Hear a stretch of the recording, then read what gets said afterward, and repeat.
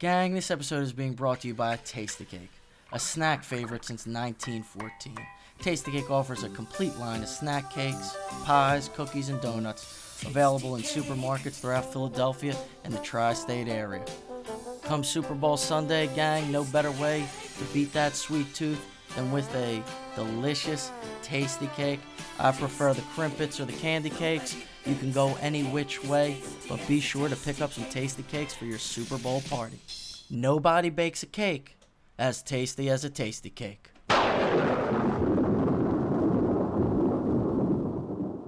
On part 2 of our Super Bowl Grandioso episode, we have special guest Susan Spencer, the first female GM in NFL history and daughter of the late, great Leonard Tose, who owned the Eagles.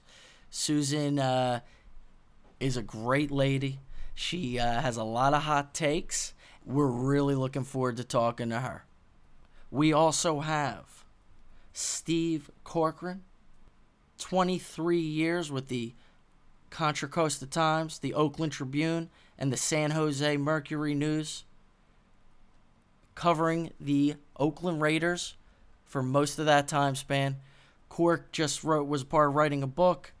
Al Davis, Behind the Shield, totally knowledgeable guy as far as the league goes, in tune with all 32 teams, specifically the Raiders, though, specifically Gruden, but we can't wait to get Cork on and talk with him about this upcoming Super Bowl.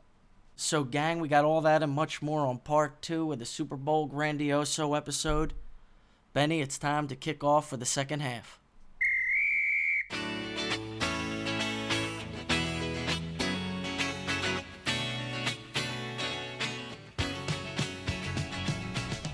Benny, I'm absolutely thrilled for what we got lined up for part 2 of the Grandioso episode, and I'm going to tell you why.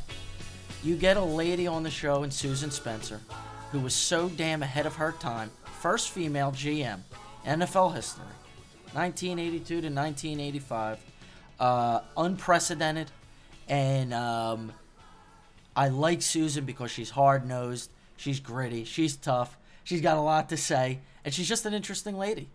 She's fun, Marky. I'm really excited to talk to her because I think she's going to have a lot of good stuff to say based on what we've talked to her before about. She's great at what she did, and she set a precedent. Yeah. She was a legacy. She definitely has a legacy here in Philadelphia, and here's the thing. I mean, you know, she does so much in the community as well, and had a radio show out in Vegas. This is a fascinating person in Philadelphia sports history. So to have her on Super Bowl week, we can't complain. Yeah, she's a little hard-nosed, but she's really fun. I like her. She reminds me of some family I have. I know she does of you, too. Yep, no question. And then, of course, we got Steve Corkran coming on, who's been covering the NFL for 20-some-odd years. Just co-authored a book about the late, great Al Davis. Steve is just a totally knowledgeable guy, knows the ins and outs of the league, and we're going to pick his brain on the Super Bowl. Of course, you know, because like I always tell you guys, I'm a Raider, so of course I'm going to find out some news about my Raiders. You guys will find this stuff pretty interesting. I truly believe that. Smart dude for sure. Guy knows his Raiders, but guy knows his NFL. Guy knows a lot. Yeah, of course. Massive connections throughout the league. Very smart man. So, Benny, just hit the break real quick, and when we get back, gang, we're going to get into these interviews.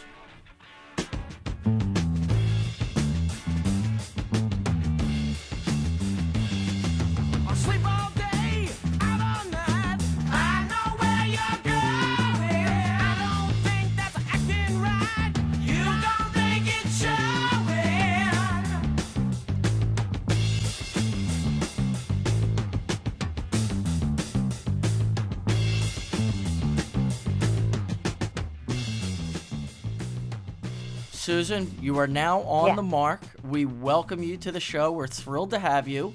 You know, I've been eager to meet you for a long time from hearing great things about you through Marnie and various other people.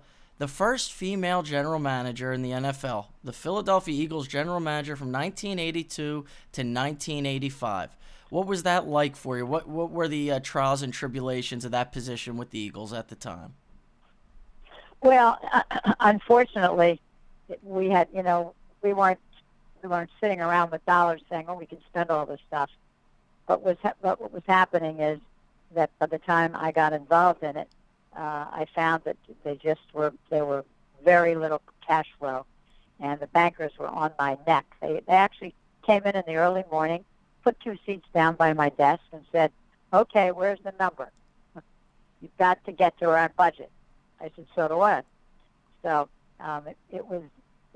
it's very, it's really difficult because you can't tell people how many tickets you're going to sell or, what happens. It just doesn't work that way.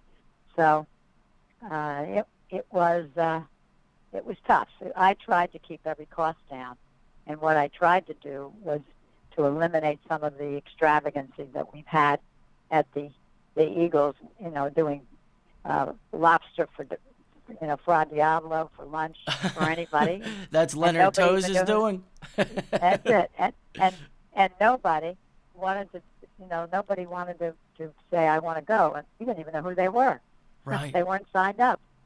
So and then when we used to take the press cross country, and their friends and their people we don't know, and the flight was so expensive, it was about $80,000 each time.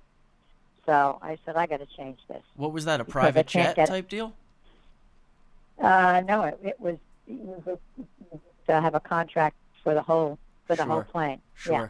But a lot of times they didn't do that, and so they kept using bigger and bigger airplanes. So instead of being like like what Southwest is now, that would have been fine because we'd save a lot of money. So right. I never discussed it with anyone because I knew what they were going to say. No, we don't want to go there. Right. So as soon as you assumed the position of general manager, your immediate gut reaction, your immediate task was to start cutting costs, start getting the team more fiscally responsible. Yeah, and the bank kept saying, what'd you do this way? And I would show them. I'd show them the books. I wasn't so nervous about it. And we had problems in our front office because game day is cash. Right. Somebody wants to come and they get it, and we never reconciled it. So, and the person that I said to my dad, we got to get somebody in there that knows what they're doing. Right. So, and get him, organized. So, I put out a feeler to a person who was with Pete Marwick, and she was then head of the Delaware IRS. Those women. Okay, so you brought her in. Yeah, I brought her in, and so I went into the office with my dad, and I said, here she is. He goes, she? Yeah, she. Oh, wow. So, today we hear a lot about, getting women involved in male sports, whether it's women coaches, women in the front office. Of course, Amy Trask, that was with the Raiders. You were ahead of. Amy isn't a person that really is. It really is a stand-in. She's just been there for so many years. Sure, she was there. She had a long Al, run. And they were buddies. Yes. She got fired. Yes. Because Mark didn't like her and didn't like taking over. Interesting. That happened. Interesting. Yeah. See, many people think just Amy resigned. So you're saying Mark Davis fired her? He did the first or second day. Wow. Now that's fascinating stuff right there. That's interesting stuff because that's not out there, folks. We didn't hear that side of it. That's interesting. Well, no one calls people that have been insiders. Sure. And I'm not trying to make everybody nasty, but that's really what was. I believe it. And here's one more for you for now, is that Mark Davis does not have any ownership in the Raiders. What? What is he, just the lightning rod, or what? How do you figure that? No, minority owner. Al Davis never really thought that Mark would have been his next person behind him. They were not friends. Right. In all the different league meetings, I never saw him, or if he did, he'd say, "I'm not sitting near you." He wasn't a good guy. He wasn't a good guy to his son, but he did not like him. He thought he was incompetent. Mama's boy. That's what he oh my! Like Alfredo Corleone. Oh my God! I'm shocked to hear. I truly am shocked. But I will tell you this. From a guy who's followed the Raiders for a very long time. And I have my connections with the organization and with people who follow the organization, and I have heard over the years about the animosity between Mark and Al. And so that doesn't really come as a total shock to me, but once again, that's one of those stories that is not out there, that is not popularly discussed. Wait till I tell you how it ended. Okay, Because I'm Al all ears. he was getting very ill, very ill. Yes, and very quickly. And in the football teams, if in fact you hand it over to your kids, you're going to have to pay a whopping for tax because they have to pay everything else. So they have to go. Not for wives, that doesn't cost the tax, but if it's a family member, it's going to. So what he put in his will, and this one's true because I've seen it, that I will give, I think, 30-40% of the stock to my wife, and the other caveat that was a small little thingamajig in the law thing saying, but my wife is not permitted to provide any stock for Mark. Oh, my Lord. Wow, they really must not have had a good relationship whatsoever. Oh, they never did. He said he's a mommy's boy. He couldn't see. Al's a tough guy. Al was a man's man. He's really tough. And Mark was, kind of like tiptoeing around. Right. And so I guess he didn't like that. Yeah. I didn't find him to be and if you've ever been in his company, he never looks at you eye to eye ever. Well, look, I mean, the guy is eccentric. You just look at him, you see him with his haircut. He still uses a flip phone cell phone. He drives a minivan. He eats at Hooters with the players. He's always wearing sunglasses. He doesn't look at you. He's wearing jeans and he just. Guys like that are usually somewhat suave, somewhat well put together, and he's the exact opposite of that. Really the exact opposite of his father in many ways. Oh, Al always looked like he had great suits and great, he was always in. He and my dad were best friends. Nice jewelry. And it was funny. Al and Leonard Tose were best friends, huh? That's really cool. Best friends. Wow. Best friends. And when he used to go to the NFL meetings, the owners didn't like him. So Al said, I'm not allowed in there. Yeah. Because the owners wouldn't let me. And that wasn't because they didn't like him, but they didn't like the fact that he sued all of his owners on an antitrust thing. Sure. That he could move his franchise. To L.A., yeah. So my dad said, let's go get drunk. Come on, let's go. Let's go get drunk, he said? Oh, yeah. And they went to the first bar, and they hung around until it was over. No way. Yeah, absolutely. They don't make them like Leonard Tose and Al Davis anymore. That's for certain. No, and one of the things that showed his respect and happiness and friendship with my dad is when he died, and it was during Easter weekend, and we walked into the temple, and I said, where do all these flowers come from? And I said, is there a Carter's? I mean, we couldn't even get in there. Yeah. There were flowers in every inch of the temple. Wow.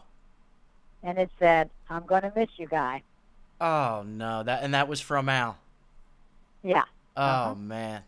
I read... You would not think of him that way. No, you really don't. So they were the best of friends. And it makes so much sense because they remind me of one another so much. Oh, yeah. They're different. They're different than, they're free spirits. That's what they are. Yeah, totally. They did it their way, like Sinatra said. Yeah. But the funny thing is, because it was the Raiders that beat us in the 80. First Super Bowl they had, and they were, and I think and Al is not a straight shooter. That's all I can tell you. In what regards? In what regard? He tells the players, just tell the other players on the other side of the team, we're going to be in Louisiana. We're going to be down Berber Street. We don't need to sleep that much. Come on, let's go. Okay. Of course, I don't know how many went because no one ever thought, because they thought they were taking heads, or they came down to the. Most of them don't. They're supposed to stay in bed, but they're not doing that. Right. And so most of them had big hangovers. so that wasn't a good play So adventure. you're saying the Raiders players took the Eagles Yeah. players out on Bourbon Street and partied with Yeah. them? Yeah, and they were friends too. Sure, of course. And they didn't think. Each one was doing the same thing. And do you think Al orchestrated that, or do you think they Oh, genuinely yeah. just? Oh, yeah. Wow. Yeah. So It doesn't matter if that was his friend. His sure. friend was going to try to beat him if he could. Yeah, competition is a very big thing. So you think the Eagles lost the Super Bowl to the Raiders in '80 because they were basically hung over? Because Vermeil was a strict coach, I know. Oh, very strict. But I don't think it was that. I think it was that this was their first time in a place, and your eyes get open, because of all the different stuff that's out there in New Orleans. I mean, there's jazz and there's dance and there's everything. Sure. So they figured out, we'll just go for 15, 20 minutes. We'll be back. And they were out all night to the wee hours of the morning. Yeah, some were. Yeah. I don't know who was, Right. because unless I don't think anyone was tracking them.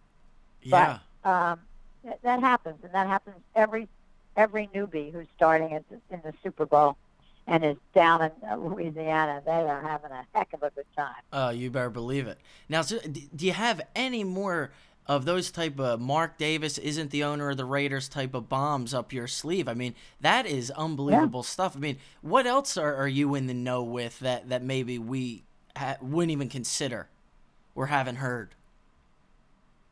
Well, Mark was trying to be slick and make a deal with Adelson, and he did not like that.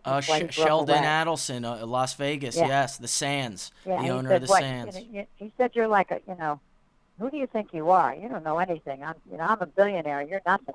Right. Yeah, when you move one area to another stadium, it's not just an easy deal. Okay, now Susan, as a Las Vegas resident, is that Raiders move to Vegas going to be a success? Not sure. Okay, coin toss, not huh? Sure. Yeah, not sure. Yeah. If they win.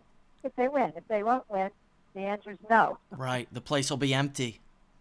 Because the seats are going to be very expensive. They're trying to sell those standard seats, full time. Yep.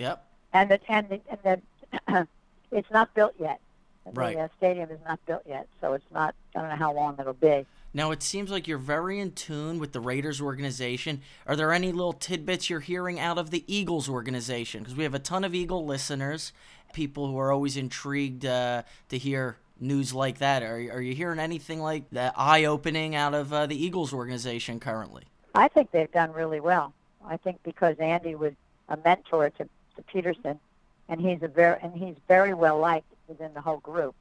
Because if you ever watched Chip Kelly, you'd know they hate him. Yeah, it never was ever evident. talks to them. He never says good job. He never pats them on the back. Yeah, that's what these guys need. They need some recognition. Yes, Doug is a good communicator. I did not want Chip. I did not want him at all because the players were not real young. They were older. Right. And any player that has to be on the field 60 minutes and they're 34, 35, 36 years old, they can't sustain it. Nobody can. Right. Yeah, that's a style that only young kids in college or high school can consistently put on the field. That's only a style of play. If you have more than 52 players, you're going to need about 80. Yeah, exactly. You're going to need a college-type roster. Yeah, exactly. Yeah. Now, question for you. How involved were you with bringing in players when you were the GM at that time? Or were you mainly worrying about the finances and letting other people take care of player acquisitions and whatnot? Well, I had to sign them, so that was my issues, is trying to get them to a point where they understood what the number was that we were going to match the other players. So, and that's why the coaches didn't like me, because I was budget lady. Yeah. Now, what about on draft day? You'd let the coaching staff take care of draft day, or did you have any input there? I was very disappointed on the scouts we had, because every year that we either a first or second choice, they got signed, but they never made it. Never. They tried to go down to the lower levels where, what I understood, not if they let me loose, I would have had probably more ability to help some of the others. Right. I would go into some of the small colleges and stuff, and that's not what these guys did. They take them out to lunch and they have fun, but they're not watching them. They're not talking to them. Right. And they're not interviewing them, so they don't really understand who they are. Right. Women are different than men, and when you want to sit somebody down and you want to see what they've got, and I always laughed at them when they told me they liked it because he could jump high. They liked it because he had big hands. Right. They liked it because they don't have to be fast. Their high jumps aren't great. The spread is not good. Right. So, and that all of these scouts do this, and so does the combine. Right. We don't care how much they weigh or what they do. We care about who they are. Yeah. Yeah. I mean, and look, like I said earlier, you're ahead of your time, because today that's a huge part of scouting, getting to know the people, getting to know the players, the Wonderlic test, background investigations that go all the way back to high school. So yeah, I mean that's a major part of the scouting and the draft and drafting today. You were a visionary, Dad, Susan. I said, Dad, we've got all these scouts, and it was very expensive to put them on the road. Right. And I said we could probably save $750,000. So I said, I have an idea. He goes, oh, here it goes. That's Yeah. what he tells me. Yeah. Don't tell me. Well, you want to save $750,000? We're going to take a big board, and you take the dart, and this is for the first three, and see what's going on. Throw the dart, see where it is, and see how it ended. Right. And then you can pick it. It's yours. Yeah. And what was his response to that? He said, don't come in this room anymore. Yeah. He knows you got to have the scouts. You got to find the gems out there. But some of them are much older, and they really are. Some of them have been older and haven't really stayed around. Sure. And one of the things that I've observed in that time frame, that if I was going to work with certain colleges, I would be down there, not necessarily right before the scouting, but I would be down there making friendships with them. Yeah. And saying, do you see anybody there that's really, really interesting to you? Because I really like to come down for 2 hours, a couple hours, Right. and see them. So they don't do that. Yeah. Because it's too much work for them. Right. So, and there's a lot of minor colleges where the kids are still. Sometimes you hear where the hell they come from. Oh, the small school kids, sometimes they can go on to be Hall of Famers, as we know all too well. Yeah, absolutely. Now, you were doing a radio show out in Vegas, weren't you, Susan? Uh-huh, yeah. Are you still doing that, or? No, I don't like them. You didn't like the radio station? Well, no, because they didn't like me, so I didn't care. Why not? You were too candid for them? No, they just said, well, what is a woman doing being on the radio as a sports person? I said, I don't do stats. Wow. I don't do anything. I talk to you about somebody you want to know about, and I'll go, I may interview them or something, but it's not what I do. Right. Because anybody can do stats. Anybody. Sure, yeah. Yeah, and so the one guy called me, like the second day, and my producer that was supposed to be a really good guru on sports, that was not true. Oh, boy. So a lot of liars. A lot of frauds out there. The guy calls me, and he's like, and everything's on air, and then, it's being taped. And he said to me, what are you doing here? We don't know anything about sports. I said, well, what sports do you play? Yeah. And he went, and then he said, stickball. I said, gee, that's a great sport. Right. I guess you're the one, huh? Yeah. You do it in the street. You just do the, you have it on the, whatever it is, the little bat. Right, the broomstick. You're a real authority. Yeah. So, and this was somewhat recent, wasn't this like about 5 years ago? This happened. Yeah, about that. And I got very bored, and that's the problem. Yeah. Who do you like to win the Super Bowl between the Eagles and the Patriots? It should be a close game. Not sure. Really? I would you like to see the Eagles win at this point, or no, absolutely. Oh, okay. Absolutely, I want them to win. Yeah. because if you can see from a distance that the players are very vested in it and want to be vested in it, Yeah. and they want to win. And they sometimes really you get embrace the sometimes they underdog don't. role. Yeah. With Brady, I don't know. I think I always see that if somebody can rush the hell out of him Sure. and get him on his back, Like the that's Giants the end did. of that game. Like the great Al Davis said, the quarterback must go down, and he must go down hard. Now, I got a funny question for you. If the 2017 Eagles, this Eagles team, if they played the 1980 Eagles, who would win that game? Who's the better team? I don't know because I'm not sure. I know that our quarterbacks didn't have a good backup behind Jaworski. Sure, sure. And he was older, and his arm wasn't so great. I mean, that's not his fault. Nick Foles has done anything. a tremendous job for this Eagles team. Yeah.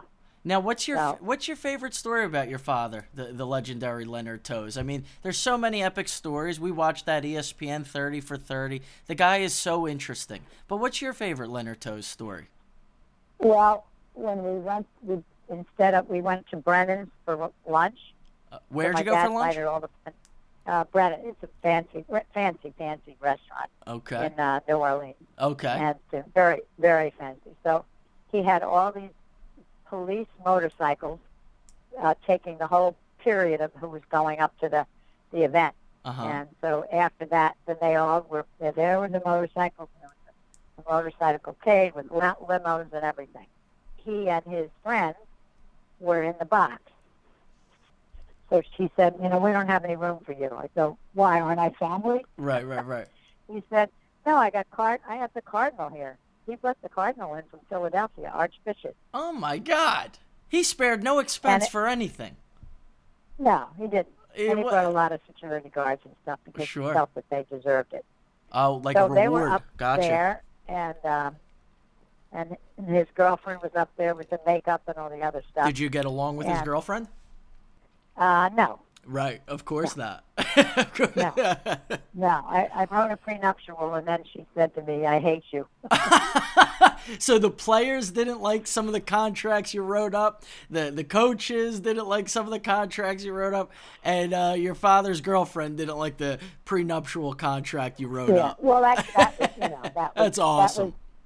That would be it's not a surprise because most women don't like their children getting involved. Sure. So, good point. So now the game is over, and the stadium it is not a good place out there. Right. Not at all. This is after the Super Bowl in '80. We're talking now in New Orleans. Yes. And they didn't have anybody. So I said to Marnie, "This is going to be difficult." So she said, "Why?" I said, "Because this is not. Some are drinking too much, and some aren't feeling good, and we were staying at the Sonesta, which was not right around the corner. Okay. It's about 25 minutes away from there. So I said, all right, let's go out to the parking lot. Maybe I can get somebody to drop us off. So I saw this one that was all painted with eagles, streamers and stuff and names. And so I knocked on his window, and I said, could you do me a favor? Could you drop me off with my daughter at Sonesta, and I'll buy you a drink? Right. So he said, but I don't know if you're going to fit in. I said, why? Because the beer cans were up to the window. Oh, my God. Yeah, so I had to not sit surprised. on the back seat with two of the drunk players, the kids that were there. Right. It was funny. Yeah, no, it's stuff. So it's the little things you never forget. I didn't say who I was or what I was doing. I just said I'd be happy to, see what I can do. Right. So I asked him for his name and his address. And when I got back to the stadium, I sent him four passes to the games, that following games. Oh, wow. He must have been He shocked. didn't even know who it was. Yeah. Why didn't you tell me? He thought Santa Claus might have It's dropped not how that I off. operate. I operate very quiet. Yeah, no, that's cool. And I like that. I admire that a lot. Susan, I mean, anything else you want to share with us, feel free. I mean, we're an open book. We like breaking news. We like good intel. The one thing that surprised me when we were going to the event, because I thought, well, they'd have all the playground and they'd have all the boat, they'd have everything done, a starting gate out of that, and So I figured, well, he's probably going to have some really good offense. So he brought in an old-timer who was a very good friend of the head coach, Vermeil. Right. And, he was probably in his late 80s, mid-80s. And he's brilliant. But it's hard to start changing things. Sure. Very hard. But they took a chance on it. And I don't know what they're going to be doing with the Patriots because, Belichick, I never trusted and never will.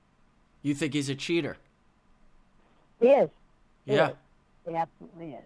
Do you think he's bad for the league or good for the league?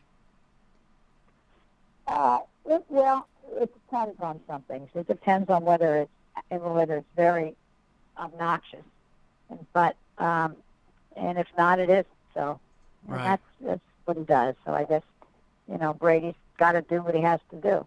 That's right. I don't know what that thing of with the glove. When did that start out? He apparently hurt his hand in practice. Running back Rex Burkhead in practice apparently ran into his hand, and he had to get about 12 stitches.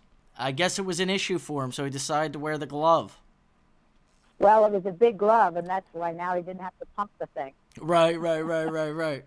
There's been a lot of controversy around the Patriots over the years. I mean, it's been an unmatched, seemingly unsustainable time of just dominance and constant winning, and it is questionable. It raises eyebrows for sure. He is a very good athlete, and there is some decent. I don't think his team for this Super Bowl is as good as the others. I don't either, because you think about much it. Better. Tom Brady's at his oldest. Tom Brady's now 40. Yeah. You should be able to beat a 40-year-old quarterback at the end of the season. The Super Bowl. It's been a long season, a lot of hits, stitches on the hand. I think the Eagles got a heck of a shot to win this thing, and it would certainly be tremendous for the city. I just wish your father was the owner when they won it. Yeah, I know. So do I. But it's just the way it goes. And I think that if they're young, because most of our team is pretty young. Mm-hmm. Oh, yeah, it's a young team for sure. When they get in the stadium and they go, and you could just see they just kind of said, oh, my God, are we here? Can we win? Right. Yeah, the Patriots have the experience factor. So what's your score prediction for the big game, Susan? I don't know. I think it's going to be a tie at some point in time. It's going to be a what? A tie. A tie, okay. The scoring. I think at halftime they'll probably be close, very close. Okay.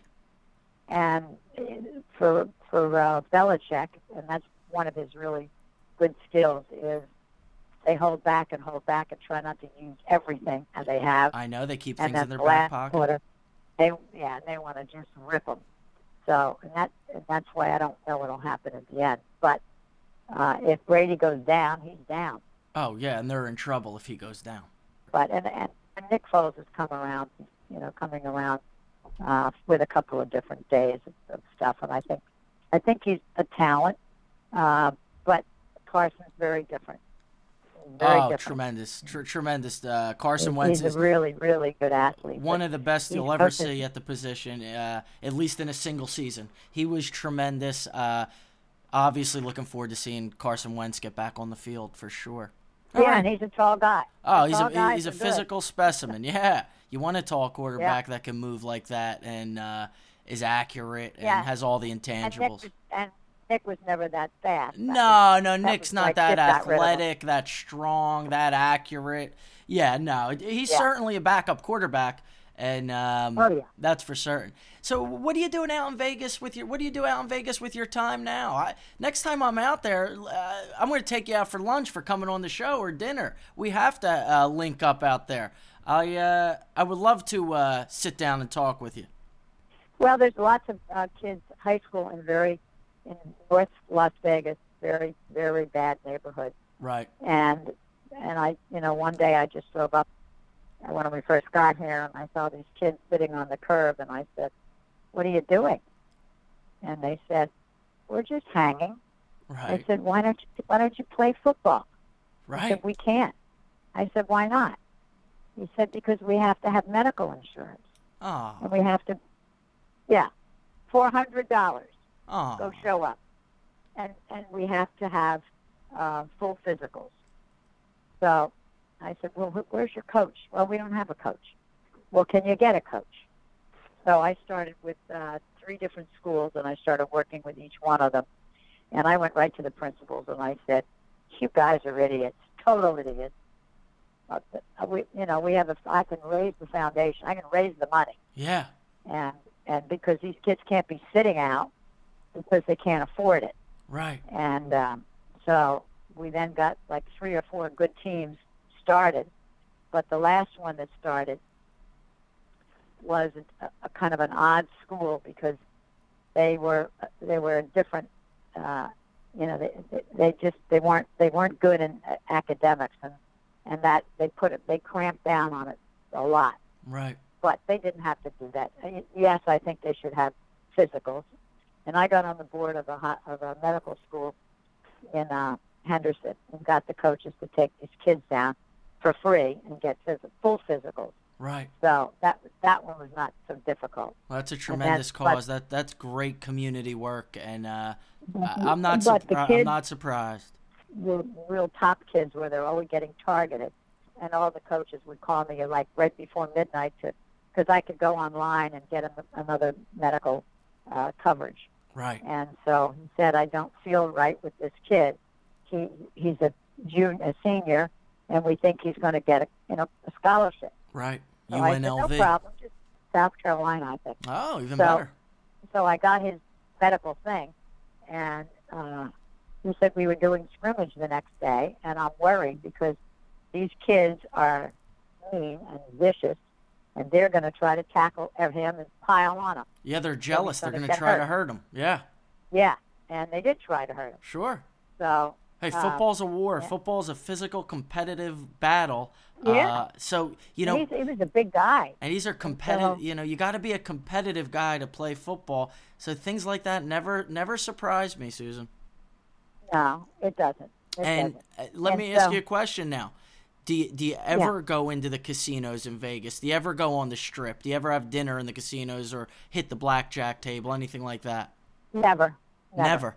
You can't live in Las Vegas and bet ever. You know what? And my buddy was saying that to me when I was out there. He said, "You know what, Mark? You have great self-control in all aspects. You would be perfect living out here because you don't give in to any temptations. And you have to have that to live out there, huh, Susan?" Oh yeah, and you don't have to be in the casinos to get the action because the action's nice out here. Yeah, no question. And I'm always fighting with the school district now. Right. Now I got more fights than I had before because they are miserable and I hate them. Wow. Because they don't want to take care of these kids, and there seems to be no reason why this is going on. And that's why we don't have a lot of football. That's really interesting to hear. I'm really pulling for you because we need more football. We need to keep the sport alive. People talk about the war on football, trying to end high school football. Yeah. So, maybe there's something behind the scenes going on, some backroom deals, with schools. Hey, get rid of your football program and we'll give you this instead. Who knows? I'm sure that happened. Yeah, absolutely. Well, Susan, we don't want to take up any more of your time. Thank you so much for coming on the show. We really appreciated you having you on the Marc. I look forward to talking to you again soon. And I'll keep my fingers crossed for those guys who can fly. Yeah, the Philadelphia fans, they're gonna have to. The Eagles fans, our listeners, want this Super Bowl, and they want it bad, and we totally hope they get it too. Yeah, we will. I think it'll be sometimes it's just luck, and sometimes you fumble the ball. That's right. And I think fortune is on their side. It's not going to get. Yeah, it is. I think they will. They really want to do it hard, I don't know whether, maybe there's 4 players that are really difficult because they really are trying hard, but that's it. You don't have a big team in the Patriots at all, and defense at all. Yeah, they can be had. They're nothing like some of the teams of the past. But they still got Belichick, they still got Brady, so you know what that means. They still got a shot. Oh, yeah. All right, Susan, I will talk to you soon. Bye-bye. Thanks, Mark. Bye. See ya. Ben, the first female GM in NFL history, that's a pretty big deal, man. Especially in today's day and age where we're constantly seem to be discussing equality and whatnot throughout the sports world. Susan Spencer, I think it's safe to say, ahead of her time. GM from 82 to 85 for her father. General manager, that's the type of position people dream about having, Benny. Yeah, I mean, it was always my dream to be a GM, not necessarily a football team, but a baseball or hockey team. But either way, a GM is a GM, and that's a great position. It's amazing that, she was able to work her way up to that, because she definitely deserved the position for sure, and she did a great job when she was there. She really cleaned up their books, Marky. Yeah, that was the task at hand, and she straightened that out. I think there was a lot of resentment because of that. But hey, with those type of burdens at hand, and when you got to right the ship, not everybody's going to be happy. Exactly, man. Sometimes you got to cut certain people. Sometimes you got to cut out people's friends. And, there's going to be hard feelings along the way, but you can't really care about that, especially when your main priority is cleaning up the books and making money. I mean, especially after you hear about how much money they spent just to make people travel with the team and bring people, like she said, that they didn't even know. I know. Paying insane amounts. And you got to trim the fat. It's that simple. To run a good business, any field, sometimes you have to trim the fat. She had to drain the swamp, right, babe? It's all about draining the swamp. Absolutely. Looking forward to potentially getting out to Vegas and hanging with her out there. Oh, it'd be great. It'd be great to meet up, and we owe her one. We really do. We for sure. At least There's no one. question. There's no question. All right, Benny, let's get into our interview with our next guest. Oakland Tribune, Contra Costa Times veteran, Raiders guru, Steve Corkran. Benny, you're flagging me down over here. What's going on? Yeah, Marky, we actually got Marnie Schneider on the line. She wanted to say hi. She wanted to make her prediction for the Super Bowl and come on real quick. You want to talk to her? I love Marnie, dear friend of the show, and I would absolutely love to talk about her. Patch her on in, Benny. Yeah, I thought you would. Here she is. Marnie, how you doing? Were you talking to my mom the entire time? Yeah, Marnie, we had about a 40-minute phone call. She is so funny. She's awesome. And guess what? She's got some interesting hot takes. She's got some. She's tough. Yeah, she's tough. And I like that. She actually reminds me of my grandmother a little bit. So I really felt comfortable with her and really like talking to her. She's interesting, to say the least. Yeah, she definitely is. She's calling. Of course, she's calling me now. Well, good. Well, I'm glad that you guys got to speak. Oh, absolutely. It was good stuff. I mean, I love this for Philadelphia. I was at the game the other night, and I will tell you this: I was emotionally, choked up because this is so great for the city of Philadelphia. Philly is a great. I mean, I wrote a book about Philadelphia because I love it so much. Now, I'm going to be doing a bunch of other books for all the other cities, so I love them too. I love football fans. Football fans, to me, are the great. They're great people because they actually have something that excites them and that is interesting to them. Yes. And I love football. It's really it's a great game. It's the greatest team great sport. Family, Yeah, it really is. It really is. And I really, and football has brought many things. Without football, there would be no Ronald McDonald House because Right. in 1974, when my grandfather owned the Philadelphia Eagles, he had the team, Eagles Fight for Leukemia. He used that to kind of create this awareness for childhood leukemia. And then my grandfather said, well, no one's going to stay at the Leonard Tose house. I can't even get my wife to stay there. So it should be the Ronald McDonald. Can't even get her to stay. Yeah. So it should be the Ronald McDonald house. Yeah. No one's staying at the Leonard Tose house. Right. Not even the women that I'm married to. Right. So That's hilarious. That's true. It's very funny, but it's very true. So that's why he went to Ray Kroc and said, you should put your name on this and make this into, your thing. Because kids love McDonald's. So your grandfather was friends with Ray Kroc?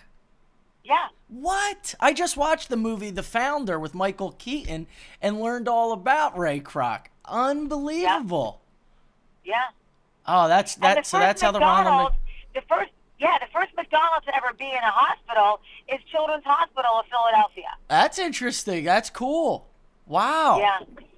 Now, Marnie, you were at the NFC Championship game at the Link. I wish you let me know. I wasn't far. We could have met up, but that's okay. I know how busy you are. You're going to be at the Super Bowl in Minneapolis. What's your prediction for this Eagles-Patriots Super Bowl?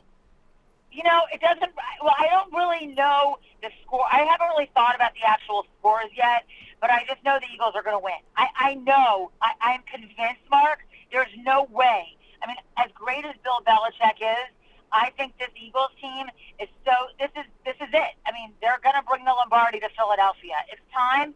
It's going to happen. I feel it. I know it. I can't wait to be there to watch it happen for Philadelphia. I mean, it's just going to be so great. The city really deserves it. They did a great job hosting the NFL draft last year. That's a good point. point. For Philadelphia. I mean, this is their reward. I mean, Philly's really been so patient and hung in there, and it's a great town. I mean, it's a great city, Philadelphia, and the best fans, just the best fans. Now, what if I played devil's advocate with you here, and I said, Marnie, that's all well and good, and it's all very true, but football has nothing to do with deserving.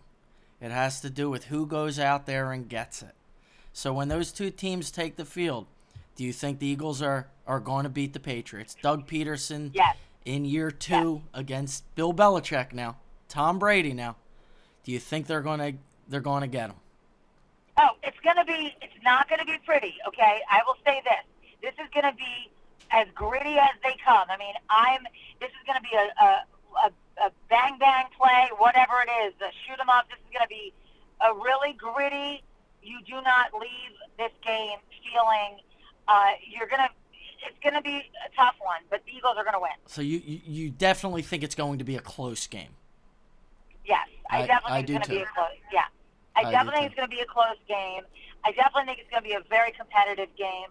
I think that right now the Eagles have they've been obviously the best way to beat the Patriots is to be a student of Bill Belichick, and the good news is they've got 2 players that were students of Bill Belichick. They've got Chris Long and LeGarrette Blount, and they can actually really add a lot of value to the whole playbook. But one of the things that at the end of the game in 1981, they said, "Coach, what happened? You were a better team. You were better all season. The Raiders were a wild card, a journeyman quarterback. What happened?" And this is really something that I try to do for my life. Dick Vermeil said, at the beginning of the season, I wrote a game plan that said get to the Super Bowl, but it was flawed. And everyone's like, what?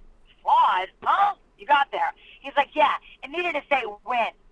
Yes, absolutely.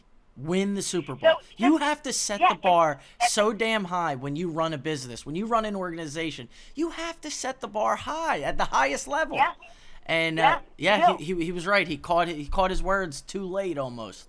So but nobody thought big like that. Like it seemed the only one that ever did that was Joe Namath. Joe Namath guaranteed a win. Yeah, he did. He guaranteed it.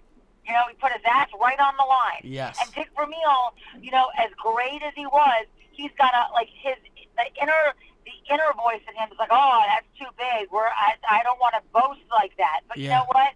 You've got to. Sometimes you just got to, and that's it, and that was really ultimately, and then one of my favorite stories, and I probably said this before, is that sometimes, unfortunately, the answer is no. My grandfather was a huge supporter of the Catholic Church and had, paid for the Pope to come to the United States in 1980. And brought the Cardinal of Philadelphia down to the Super Bowl in 80, right? Yes, exactly, yeah. And he, Cardinal Kroll was there, and at halftime he said to the Cardinal, I think you need the bigger beat. And then at the end of the game, he said to the Cardinal, what happened? I've, donated millions of dollars. The Pope came to see you. Like, what was up with that? And he's like, Leonard, I had many conversations with God about this, like you had told me to do. Yeah. And he said, you know what he said? My grandfather's like, what? He said no. I'm like, oh, well, that's not good, but that's what it was. So, that's insane. I mean, ultimately, that's so funny. Yeah. And sometimes the answer is no. This year, I believe, the answer is going to be yes. Yeah. I believe that. Look, there's a ton of positive energy, a ton of momentum. They've embraced the underdog role. They're playing great team football. But, Yep. the Patriots always play great team football. And, they got, like I keep saying, they got Brady and Belichick. I can see a path for the Eagles to win this game. Of course I can. And I do see the storybook aspect. It's just those Patriots, man. There's something else. So Oh, look, the Patriots are, they're a very unusual. They're very unusual. It doesn't. Yep. They're not.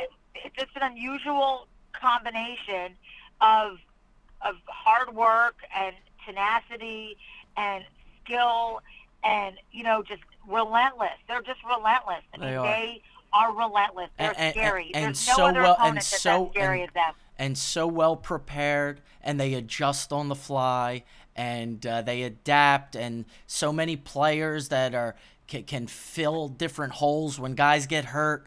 I mean, they're just tremendous. So we're gonna see what happens. It would be a beautiful thing for the Eagles to bring this thing back, and I could see it happening. It certainly can. But I have you down. Yeah. I have you down as predicting an Eagles win in a close game.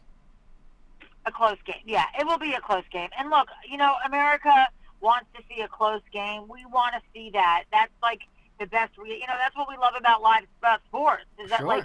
Movies are boring to me because I know, because after working in Hollywood, that it's usually such a different version of actually what the script is. Somebody went in there, they had a focus group, they re-edited it, they re-looped it, they rewrote it, they redid it, they relit it, whatever. Now Not with that's live sports. interesting. You better, that. So I see a movie and I'm like, oh, I can tell that's not the real. They had to redo that. That focus group came in there and said, oh, this movie's boring. Or Now this this Hollywood stuff is interesting to me. Okay, Marn, we'll talk soon. We stay in touch, so we'll talk and have so much fun in Minnesota. Stay warm, and please tell your mom, all the positive things I think about her, and thank her for coming on the show. She's an incredibly cool woman. I said, look, when I'm in Vegas, I got to take you out for lunch or something. I owe you. She just laughed, but I was serious. I would love to meet her. But all right, Marn, have a great day. Enjoy your weekend and have fun in Minneapolis. Okay, thanks, Mark. All right. You take care. I'll talk to you soon. Sounds good. Okay. Later. All right, bye-bye. Benny, that was a pleasant surprise. I always like talking to Marnie. She's always doing something good, something productive, something great for the community, and I really admire that. Oh, absolutely. She's good people, man. I love her. She's great. Absolutely, and she's going to have a ball up at the Super Bowl. Marky, speaking about someone we owe a nice lunch or dinner to, Marnie, right on that list, probably the top of it. Yeah, well, next time I'm out in L.A., I'm going to take care of that for sure. We certainly owe her big time. For sure. And now, Steve Corkran is on the Skyfall Hotline. Steve, how you doing, man? Mark, what is shaking, kid? Not much. No better guy to talk to going into Super Bowl week than you. How you been?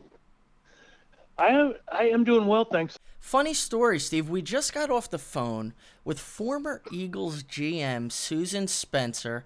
She was Leonard Tose's daughter. She assumed the GM role from 83 to 85. A lot of connections within the league. And she dropped a major league bombshell on me and on us. She said that Mark Davis really isn't the owner of the Raiders. And that absolutely blew my mind. Is that substantiated? What do you think of that? Well, it depends it depends how far you want to take this, and if you want to split hairs, I guess, for lack of a better word, is that the way it's set up, technically, Mark Davis's title is managing general partner. And so the way it's has been set up, and I haven't had the need to dig into it of late, but just to give you background on it, that when Al Davis was alive, and when, I don't know how far you want to take this. Now that I brought up Al's name, Al initially was given one share back in the 60s as a job well done when he was a coach and GM and all that stuff. And he made a couple power moves, and he parlayed that into forcing out one of the two main owners. And then he began to accumulate shares. And as shareholders began to die off, and we're mostly talking about the male figures of the relationship, they would sign over the rights to Al to represent them. So it got to the point where, the way I understand it, Al had the sole say over everything that happened with the team. Okay. So he was accumulating power through other owners passing away. Correct. Well, yeah, part of the owner. So, like, say if you were an owner, your wife, and you passed away, well, your wife would just say, I don't know anything about the team. I don't want to have anything to do with it. Just send me my dividends and my, keep things running well. But I will sign over my 1/9 or 1/8 or 1/4, whatever it might have been, and you vote for me, you have my power. So Al got to the point where he was the sole person. He was the one that was able to make the moves. He decided what happened with franchise. And at his peak, again, I'm just ballparking it, Al Davis, I don't think he ever owned more than 60% of the shares. Interesting. And boy, I have some of the details in my book, but back in the probably around 2007 or so, Al was having the cash problems, and he sold about I believe it was 20% of the team to some investors, and they wound up having stake in the team, and I think they still do, but have no say over everything. So they're like silent partners. But Al did that so he could get the cash, but he was shrewd enough to keep control of the team, and he always has. And so Mark has inherited that. And I haven't had the need to double check everything. I don't know how much Mark owns now, but it's right around 50%. Okay. And Mark and Al had a almost a terrible relationship, from what I'm hearing. Does that sound accurate to you? Well, it was all over the map over the years. I didn't witness a lot of it. Mark really didn't come around the team till about that time, 2007, which kind of signaled to a lot of people that Al's health was deteriorating. Because Al, because if Al would have welcomed Mark or whoever else in to say, hey, it's about time that I better let you in on how this thing's run here, it would have been tantamount to admitting that he was mortal. And Right. Al was not going to do that, because that was the one thing he was convinced that if he just gave it enough time and enough effort and money and all of that, if he lived for long enough, that we as a human race would come up with a way to live forever. Yeah. And it just he had an unbelievable fascination with mortality. Yes, and he was he was bolstered by the fact, or heartened by the fact that his mom lived to 103. And so in his mind, it's like, see, yeah, the genetics. I'm guaranteed to live at least to 100, so I've got more time for us to figure this thing out. And so I kind of wrote in the book, that death became the one opponent that if you gave Al enough time, resources, and personnel, money, film, he would find a way to beat the Steelers, and he did. He would Right. He would find a way to beat the Patriots, but he could never beat the one thing that it kept him awake and that bothered him, and it was death. Yeah, and what's so fascinating about that, after reading your book, part of me wonders if Al was just totally full of shit. I mean, if you want to make it to 102, I mean, wasn't a regular part of his diet French fries, chocolate cake, and soda? Oh, sure. I mean, sure. So, I mean, you got to know that that's not conducive to being the healthiest you can possibly be. Yeah, but he kind of talked himself into these weird little things like, hey, I have fries and I like shakes and I go down to fat burger and right? I have all of this. But if you want to come here, if you want to come in this room here, you will see that at the Napa Marriott, I don't have one room, I have two. One room where I live in, and the other room, if you open your eyes here, if I pull back the curtain, I've got my weights set up. Yeah. And I work out. I'm 80, but I'm still lifting weights. Yeah. That's the way he was. I mean, he prided himself on that. He didn't lift a lot of weight, but I can tell you stories about the times that we would go on the road, and I know guys that part of their job was to have the weights sent ahead of them and to make sure they were set up when we got into Philadelphia, we got into wherever. I mean, that's outrageous, man. It's funny. I mean, it's interesting. I mean, and if you're super rich and have those type of people working under you, and of course that can be arranged. It's just strange in a way as well. So now he had a great line to Sam Farmer. Do you know that name? From Sam Los Farmer Angeles from Times? the Los Angeles Times. Yeah. Sure. Yeah, he's a good friend, and he covered the Raiders with me back in the '90s. So he was with the San Jose News at the time, and Sam asked him about that once. Sam asked him, said, "Mr. Davis," he goes, "I see that you were in the gym because when we were at the Marriott up there for camp, we mingled with regular guests, and there was media, and there was the team, fans, players, and so if you went into the local gym at the Marriott, you might run into Al. Not really, but back in the '90s, Al would occasionally he would go in there, and Sam happened to catch Al as he was going back to his room once, and the door was open, and he saw in there, saw the weights. He goes, "Oh, Mr. Davis, I see that you're hitting the weights. Keep in shape." And Al just kind of paused, and he gave him in the Brooklyn accent, said, "It's tough staying buffed at my age." And it was just a crack up because you looked at the bar and there's about 30 pounds on the bar. But I mean, so he was a crack up, but he loved to work out, loved to get in his own. And I have a little thing in the book that he even had his own kind of weights made for him, his own kind of machines and all that. So yeah, in fact, I remember reading that. Look, an eccentric, fascinating guy to say the least. Yeah. Now, fast forward a little bit to John Gruden's return to the Raiders. Obviously, I'm thrilled about it as a Raiders fan, and as are all the Raiders fans. If you had to put like some type of immediate prediction, like regarding the off season, how do you see this thing unfolding out of the gate?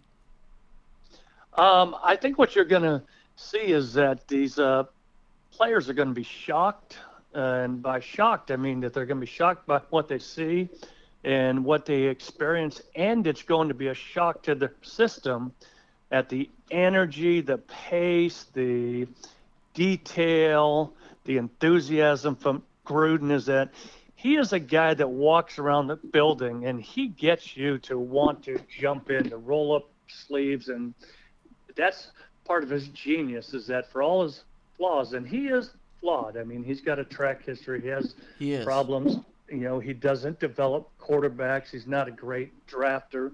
Yeah.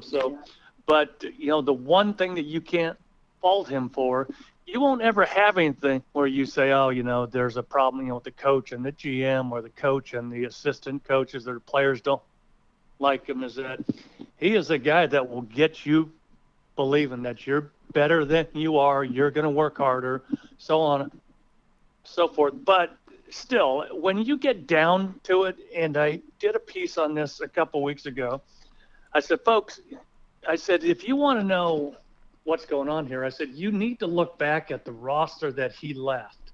At the last year he was coach of the Raiders, the year before they went to the Super Bowl.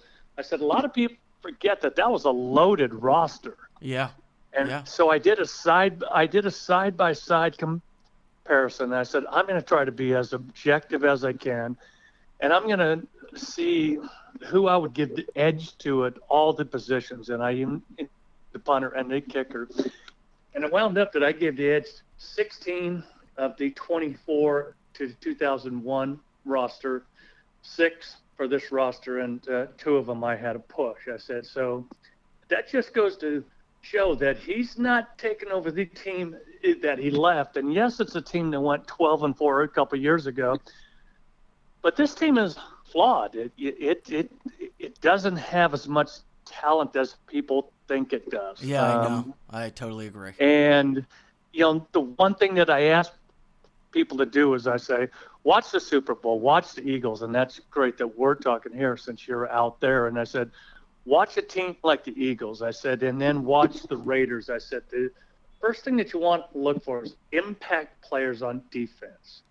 And Al, one of the things that Al loved was that he wanted to get pressure on the quarterback with 4 people. He didn't want to blitz ever. Right. And if you were a defensive coordinator or the coach, whoever was calling for blitz, it had better work, or else you knew that Al would be waiting for you in the tunnel. It didn't matter if the Raiders won or not. He would want to know, why in the hell did you call that blitz? Right. Is that he wanted 4 guys up front who could get consistent pressure on the quarterback. He wanted 2 cornerbacks who could cover man to man, and then the rest were kind of left to take care of the rest of the field. And so if you look at the Raiders, I said that's where you have to begin.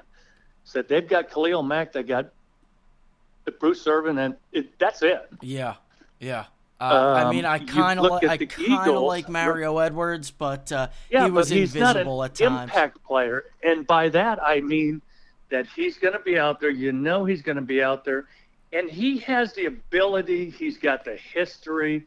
He's got the knack who can change the complexion of a game at any time. Absolutely. And when you look at the Eagles, they're loaded with them. Yeah, and you know what else, Cork, that sticks out to the Eagles about for me?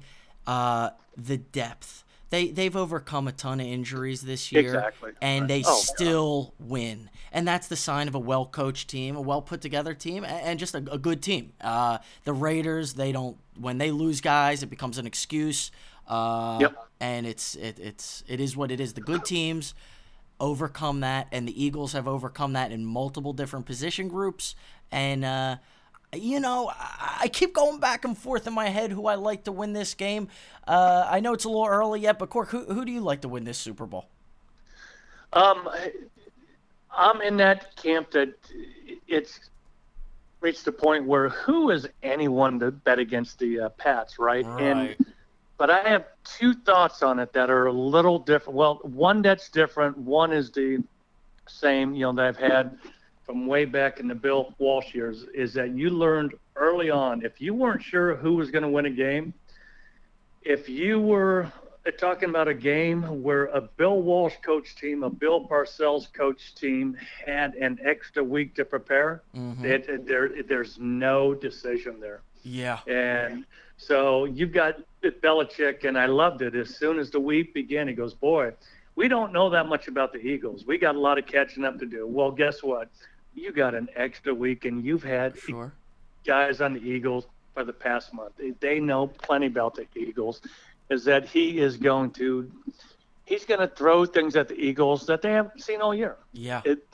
That's just what happens. Now, the counter is kind of what we just talked about. The only reason I would entertain the Eagles winning, especially with Foles out there, that's kind of makes it even harder. But totally, is that they are able to get pressure on the quarterback with 4, which gives the Eagles a lot of extra men back there than most teams have to watch guys, and they're able to not only to get pressure, but to hit the quarterback. Brady does not like to get hit. He does not even like guys at his feet. Right. And if you go back and watch the Giants games or the games he lost, watch the Dolphins game this year. You go back a month when they got the crap beat out of them. Yeah, they were getting after him. And Ndamukong Suh, because Cameron Wake and Sue and those guys, you don't have to sack him. He's kind of like Derek Carr. Carr has kind of lapsed in that. If you get him off spot and at the slightest hint of pressure, they just don't like it. And no quarterback likes it, but I mean that these guys really get bothered by it and are out of their game. Yeah, it totally throws off their accuracy. Now, on the other end of that, I will say this. Doug Peterson, obviously from the Andy Reid school, and Andy's Chiefs handled the Patriots very nicely week 1. And the Patriots had weeks to prepare going into the season. I mean, I know week 1 is much different than Super Bowl week. But, Belichick had some time to prepare for Andy, And man, the Chiefs came out firing, and after the Chiefs won that game, people thought they were going to the Super Bowl. Oh, I did too. But I also thought that they were before that game. I said that's the best roster in the NFL. But you know what, Cork? From having so much experience watching Andy Reid teams, I just knew, yep, this is what he'll do early in the season and throughout. It's the Marty Schottenheimer thing, man. Tremendous regular season. I was just going to mention that. Tremendous that's a great call. Yep, and you just knew they were, for some reason, weren't going to win in the playoffs. The other guy that I lump in that, Jim Mora. Yep. Just good enough to get you relevant and to get you out of your funk and to turn it around and to go 10-6, but something's going to happen. That's as far as they can take you. Maybe even like a Dan Reeves going back a little bit. Yeah, and sure. Del Rio didn't get there enough, but it's kind of like a Del Rio thing too. I mean, he's been a coach in the NFL for how many years? 12, and he's only won one playoff game? Most games coached in NFL history without winning a division title. And if this doesn't tell you all you need to know, the Giants passed on him for the defensive coordinator position. They went in a different direction. I mean, I kind of wonder about that, though. I kind of wonder if that wasn't the agent. It just kind of putting a name out there like, hey, man, this guy's going to bounce back. Because keep in mind that when you have a guy like that, I call it Mariucci effect. Yeah. When you're 2 years into a 5-year deal that pays you $5 million a year guaranteed, not too bad to get fired and go, boy, do you know what? I'm going to get to know my kids. I'm going to go watch my son play at the University of Florida. I'm going to reconnect with my wife. I'm going to pull some weeds. I'm going to put up some Christmas lights, and I'll come back in about a year. And you use that year to kind of recharge the batteries, put out the word that, hey, I'm out this year, but if anything happens in the next year, give me a call. I'm going to jump back into it. And then you also have a little bit of time to go over the offers, and there's multiple offers out there. Now it's kind of late in the game, and he's probably pissed off for a week or two, and he wasn't answering his phone. So I don't think he'll get back this year. And that USC job might be available for him, something like that in the college. Oh yeah. So I see that as a fit. Jack's not a guy I would want running my team, to be honest. He's just we know what he is now. The experiment has been run. The experiment ran its course. He was given ample opportunity, more than most, and man, he just never got it done. And we're not saying he's not a great guy, the whole 9 yards, but the lip service got him a long career, man. These guys are propaganda kings. They defend themselves like politicians do, and the ones who could do it the best or the ones that actually know how to win last the longest. Yes, and it'll get him another job. I don't know if it'll be a head coaching gig, but it'll get him another nice job, and it'll get him another. Frankly, it'll get him another dream job that others only fantasize about getting. Yeah. It's a giant fraternity. Yes, it is. Now, how is the Snake Pit doing for you? It is doing well. Bill Williamson and I, we've probably combined, we've covered the NFL for probably closing in 50 years, and most of that covered Raiders as well. And so we decided to pool our knowledge and our efforts, and it's going well while the other papers and sites are kind of decompressing and not writing. We're putting up 5 posts a day to let people know that, hey, we're here. We're going to, as you love, and we'll get you involved also, is that what we want to do is not to pass along to you. And I mean, let's just call it what it is, lies. Exactly. The coaches, they put out lies, and the PR department perpetrates them, and we become the players complicit. Even perpetrate them. Yep.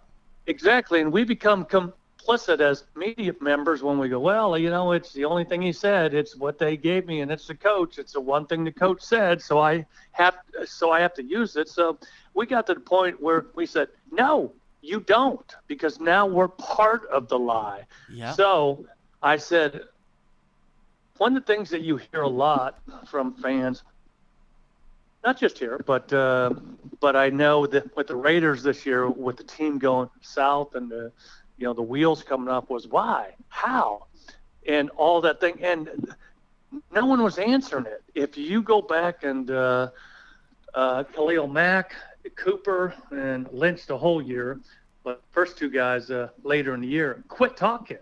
Yeah. You had the leaders of the team who just got so frustrated or learned that there aren't any repercussions. Well, that's okay if you don't want to talk to the media, but you need to realize that you are saying that you feel that you don't owe the fans any explanation. Yeah, no, so yeah, they feel like they don't owe an explanation. There's no repercussions, and then you get that disconnect. Now, my question is this. You know how you're talking about journalists, reporters, and they feel like the need to pass along the information? Is that these guys maybe are fresh out of school or whatever, and they're not analytical enough to what's really going on? They're just looking to almost be a word processor. They're not looking to really analyze and break down. That can be part of it, but I've also, I've been there before where you feel it's like, well, boy, my job is to stand in the locker room for an hour for media access, and the best that we can do is to let the league know that Marshawn Lynch won't come in the locker room, Rolando McClain, and at some point, they might get fined $25,000, but by and large, the team shields them, and the PR department's afraid of these players because these players yell at them too, and then you get the point. It's like, well, then there's someone else to talk to. And it's like, well, look, the league makes it clear to these players and the coaches, everybody, that your job is to be in the locker room for 1 hour a day when there's practice and after the game. And you have to be available that entire hour. You can't have lunch. You can't have workouts. You can't have training. You're available to the media, which is the same thing as saying you are talking to the fans who are buying the tickets, your jerseys, and anything else, direct TV, and want to know what the hell is going on. Yeah. And it's not that hard to answer a couple of questions. Say, hey, look, we're a bit off. We're out of sync. We're not meshing. Whatever. Give them something. I know. But it's gotten to the point, and I kind of blame it on Bill Belichick and Bill Parcells, is because Parcells was the leader of this, in that he wouldn't talk about injuries. He would kind of bully the media, and they would back down. And then as soon as he won, Belichick was part of his staff. Peyton was part of his staff. Nick Saban. Then it became, exactly. And so it became, well, part of how you win is you control the message. You control media. And now you have enough of these guys. It is spreading out. Now Peyton's won Super Bowl. Belichick's won them on his own. Is that you have all of these guys now who control the message.